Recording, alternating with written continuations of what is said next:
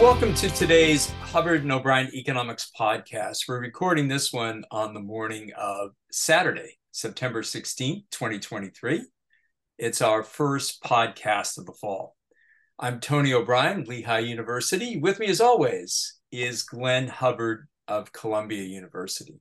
How are you doing today, Glenn? Great, Tony. How are you? Doing very well.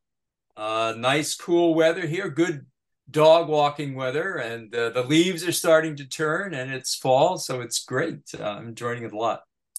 So, Glenn, I thought we could start with what has been probably the biggest economic issue facing the country since inflation began to accelerate in the spring of 2021, which is more than 2 years ago now. And that is, would the Federal Reserve, through monetary policy, manage to bring the inflation rate back down to its target of 2% without causing a recession? So if you look at where we are now, if you look at inflation as measured by the Consumer Price Index, the CPI, it has fallen from a high of 8.9% in June 2022 to 3.7% in August, the most recent data we've got. As we talk about in the text, the Fed actually doesn't look at the CPI when trying to gauge whether it's hitting its target. It looks at the personal consumption expenditures, PCE index. And you get a similar story there, that inflation peaked at about 7%, and the most recent reading was 3.3%. So inflation is down a lot from where it was. We've had what economists call disinflation, meaning the inflation rate has fallen, not to be confused with deflation, which is prices actually falling. So what do you think? Have Fed Chair Jerome Powell and his colleagues, has he brought the economy in for a soft landing? Are we going to make it back to 2% without a recession?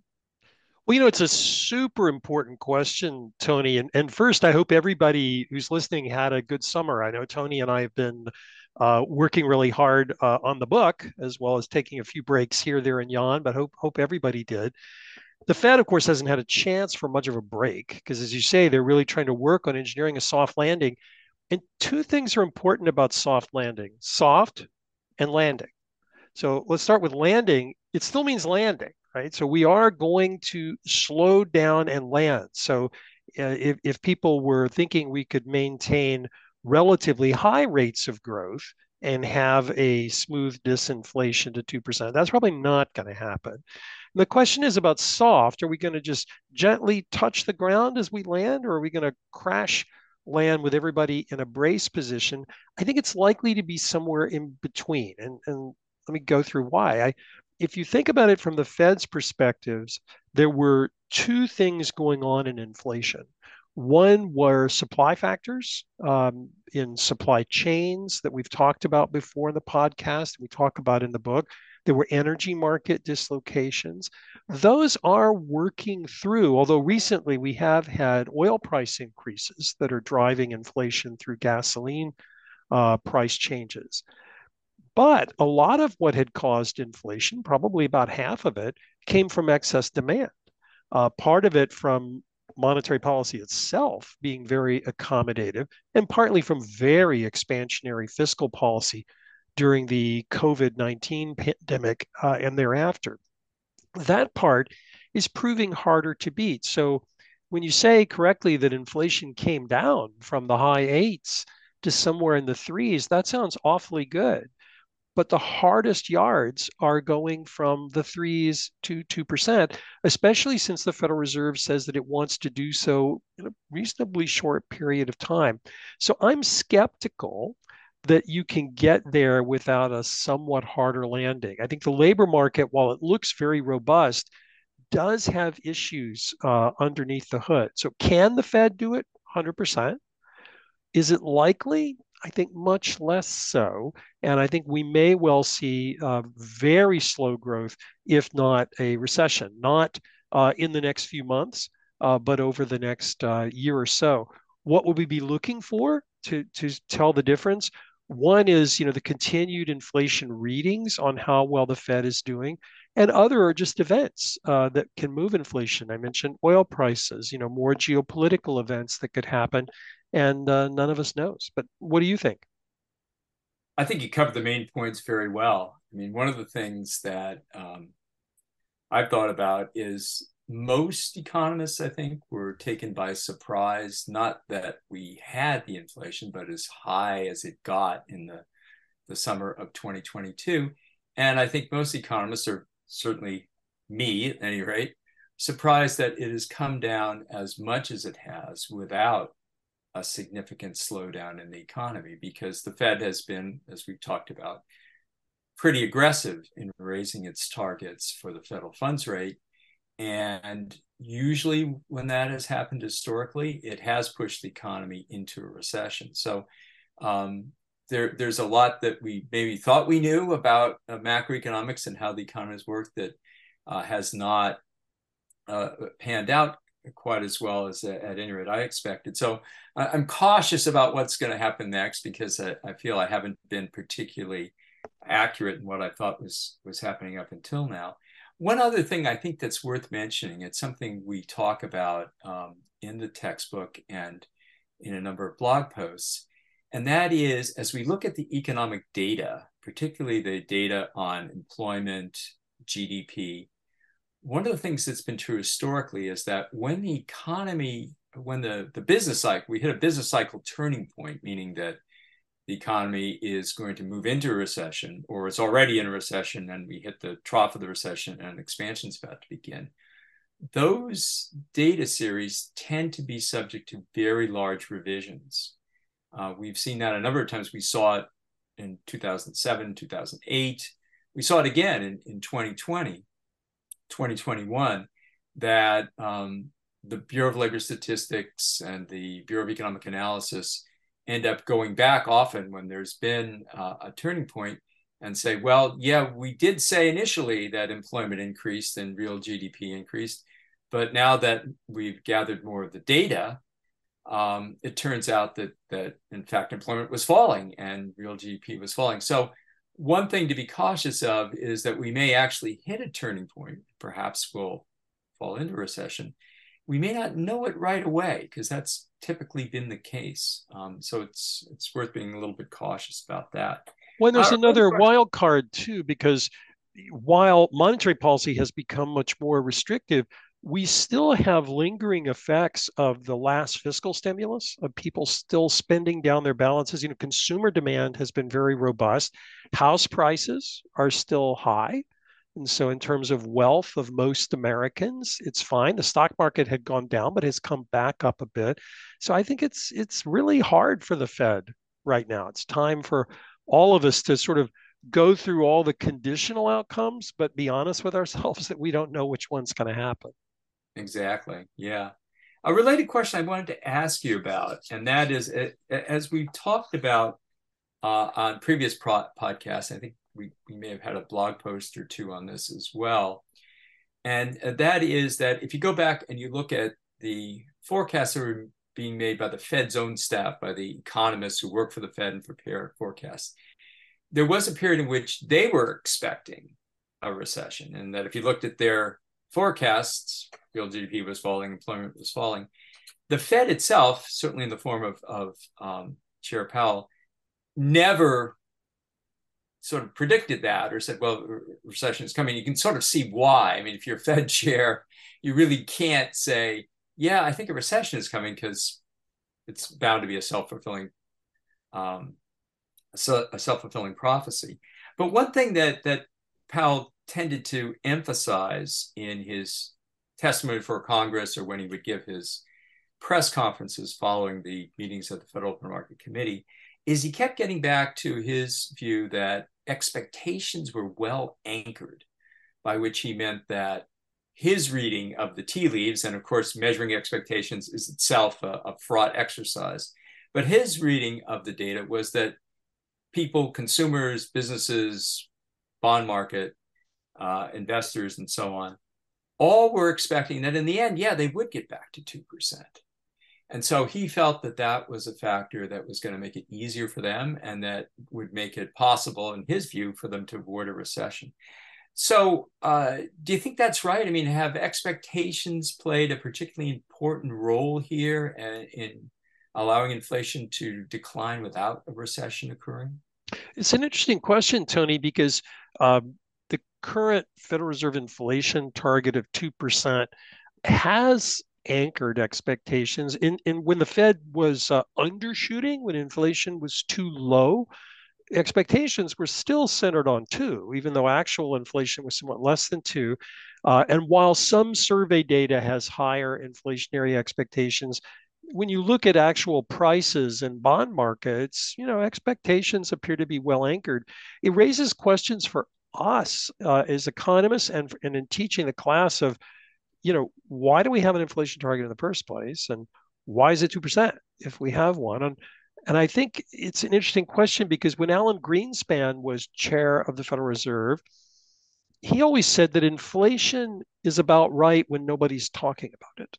In other words, you kind of know it when you see it, it's low and steady.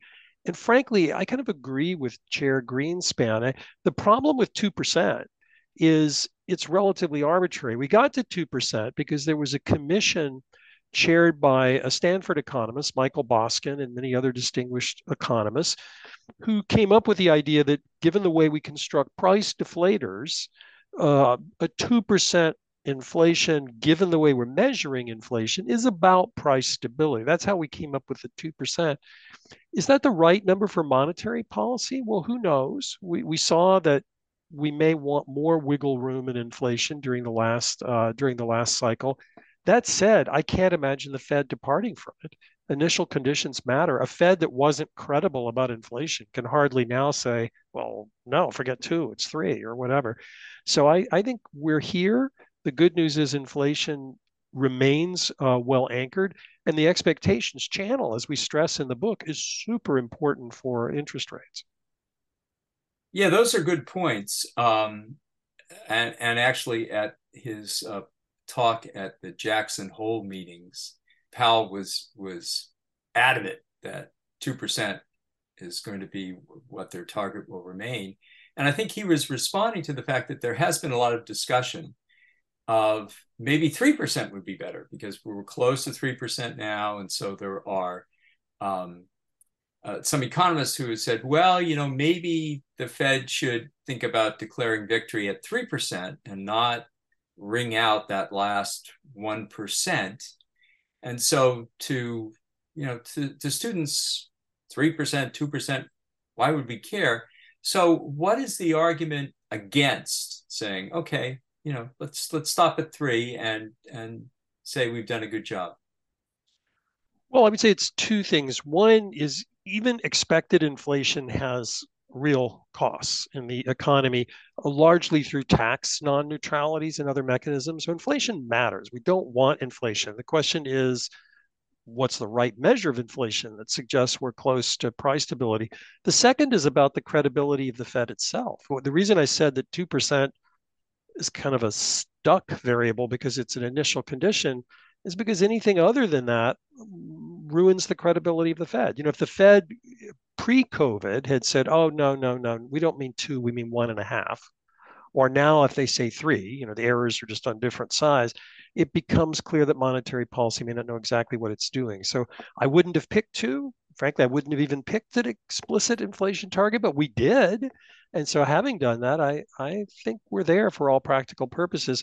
There have been some prominent academic economists that have questioned that, and that's a reasonable academic exercise. But for the Fed, I think it's 2. Yeah, I guess another point is that the Fed does have as its goal, part of its dual mandate from Congress, price stability. And as you said, Alan Greenspan said we should have inflation at a level that people don't take it into account. They're not constantly worrying about it. They can at 2 that can happen, particularly as you say, and as we discuss in the book. The measured inflation probably overstates the actual inflation because they have to make adjustments for quality changes in products, and there are other factors we discuss in the text that tend to cause the measured inflation to be higher than the actual inflation. But at 3, it's hard to make the argument that you're having price stability if prices are moving at 3. Even if 3 is a bit overstated, you're still, I think, might have difficulty selling to Congress for one thing, that you're actually meeting their mandate. One other thing I thought was worth mentioning is it's kind of an aside, but there's been a lot of interest in the 1970s lately, because when inflation began to take off in 21, 22, the thing that we said on the podcast, blog posts, and whatever, this is the highest inflation has been since the 1970s. So the question then is, what was the Fed doing in the 1970s? And to get to the expectations thing, of course, the Fed chair for most of that period was Arthur Burns, a Columbia University professor, a very distinguished fellow, but one who I think in hindsight has taken a lot of criticism for allowing inflation to rise as much as it did. And I went back and I read some of the things that Burns was saying at the time. And actually there's a very useful compendium of most of the speeches and testimony that past Fed chairs have given on the St. Louis Fed's website. It's really interesting. You can scroll through, testimony from 1973 or whatever. And one of the curious things that I saw about Burns, because a lot of times the casual story about Burns is, well, he kept promising he was going to bring inflation down. He never did. He lost credibility and so on. But actually, Burns was saying something rather interesting, and that is that during that period, he was emphasizing the fact that he didn't think the Fed actually could bring inflation down, that they had enough tools, because he felt that there were things going on in the economy. He mentioned fiscal policy a lot. There were budget deficits. He thought, well, the Fed really can't fight against large budget deficits, although the deficits are relatively small compared to what we have now. But he also put an emphasis on what he thought was the ability of concentrated industries and automobiles and steel and whatever to push through price increases, irrespective of the state of the economy. And he also thought that labor unions were able to push through big wage increases. So he said, well, we get into a situation where unions bargain for higher wages and companies accept that because they know they can raise prices. And then as prices go up, unions want higher wages and whatever. And he said, what can we do as the Fed? We'll do our best to keep the money supply from growing too quickly and raise interest rates, but we can't fight that.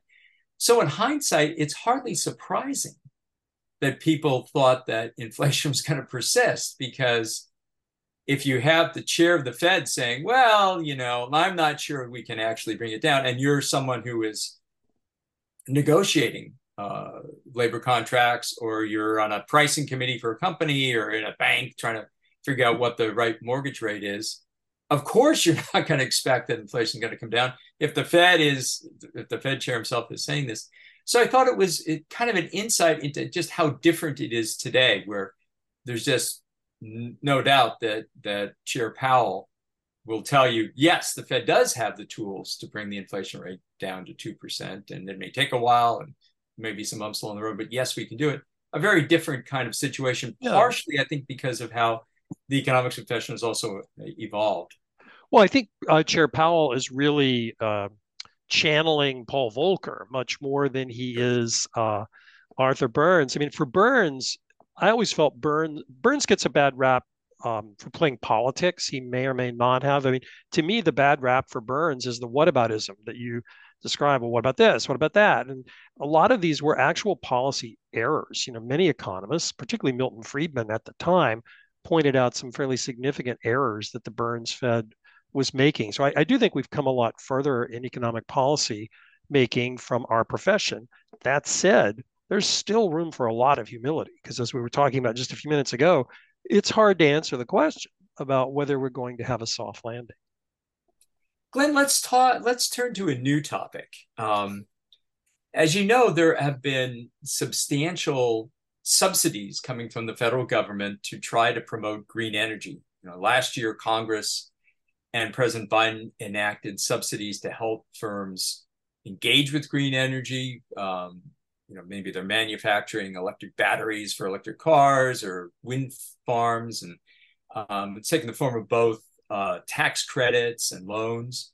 And we've also seen direct subsidies to consumers, particularly fairly generous tax credits if you buy an electric vehicle, if you buy a Tesla or one of its competitors. So what do you think about this? Are these subsidies needed?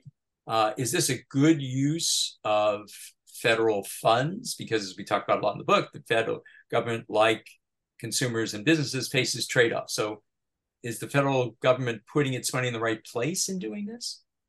Well, it's a great question, and it's worth stepping back because it really touches on a lot of important topics in micro. So why would you think that markets couldn't get this right? Well, maybe there's some important externalities here. For example, greenhouse gas emissions and climate change, and markets by themselves aren't necessarily going to price that. The normal answer from economics, even Econ 101, would be, well, then price it. And so tangibly, that would be putting out a tax on carbon, and then people would innovate around that. There would be new technologies that use less carbon. There would be a reliance on alternative fuels. That the reason economists generally talk about direct mechanisms like prices over indirect mechanisms like subsidies. With a direct mechanism, with a tax, people will figure out what the right way to reduce emissions is. With a subsidy, you're picking a particular fuel or technology that may or may not turn out to be the most effective one. So I think the jury's going to be out. It's certainly stimulating a lot of investment demand in renewable energy and cleaner energy, and that's certainly a laudable goal. Query whether that could have been done much better with a tax or with more subsidies for basic research in clean tech investments. So we'll see how this ends. I fear it will end in a way industrial policy often does, which is in rent seeking and in, if not misuse, maluse of taxpayer money. Yeah, I think that you're right. There are not that many examples of industrial policies that have been terribly successful because, as you say, you kind of take out of the hands of the market and individuals who have their money on the line, making decisions on what they think might be best in terms of responding to if you had a carbon tax. How can we take that into account when we make our investment decisions and make it more of a political decision? And politicians, you can't criticize them for wanting to be reelected and for wanting to have funds funneled towards their home districts or other favored groups. So it is an interesting topic. I think maybe we can get back to it because there are a lot of ramifications for it. It is a lot of money. It may run into the trillions of dollars ultimately. And actually, one thing that I noticed the other day was that Goldman Sachs, the investment firm, was looking at the tax credit for electric vehicles, which said it's $7,500. And the original budgeting when the law was passed was that would amount to about $14 billion in lost tax revenue over a 10-year period. Goldman Sachs now thinks it might be $390 billion over a 10-year period. So it's an example of how difficult it is oftentimes for politicians, even relying on their economic staffs, to come up with good forecasts of how people will actually respond. It's turning out people are responding much more to that tax credit on electric vehicles than Congress had thought when they passed the law. Okay, so thanks to everybody again for joining us for this conversation. We'll remind you that we are on iTunes, so if you wanted to subscribe to us, you could do that. We also are continually posting new information, new data, and new analysis to our blog. That's Hubbard O'Brien Economics, all one word, HubbardO'BrienEconomics.com. You can go to our blog. You can sign up to follow us, and you'll get emails every time we post something. So thanks again for listening, and we will see you next time.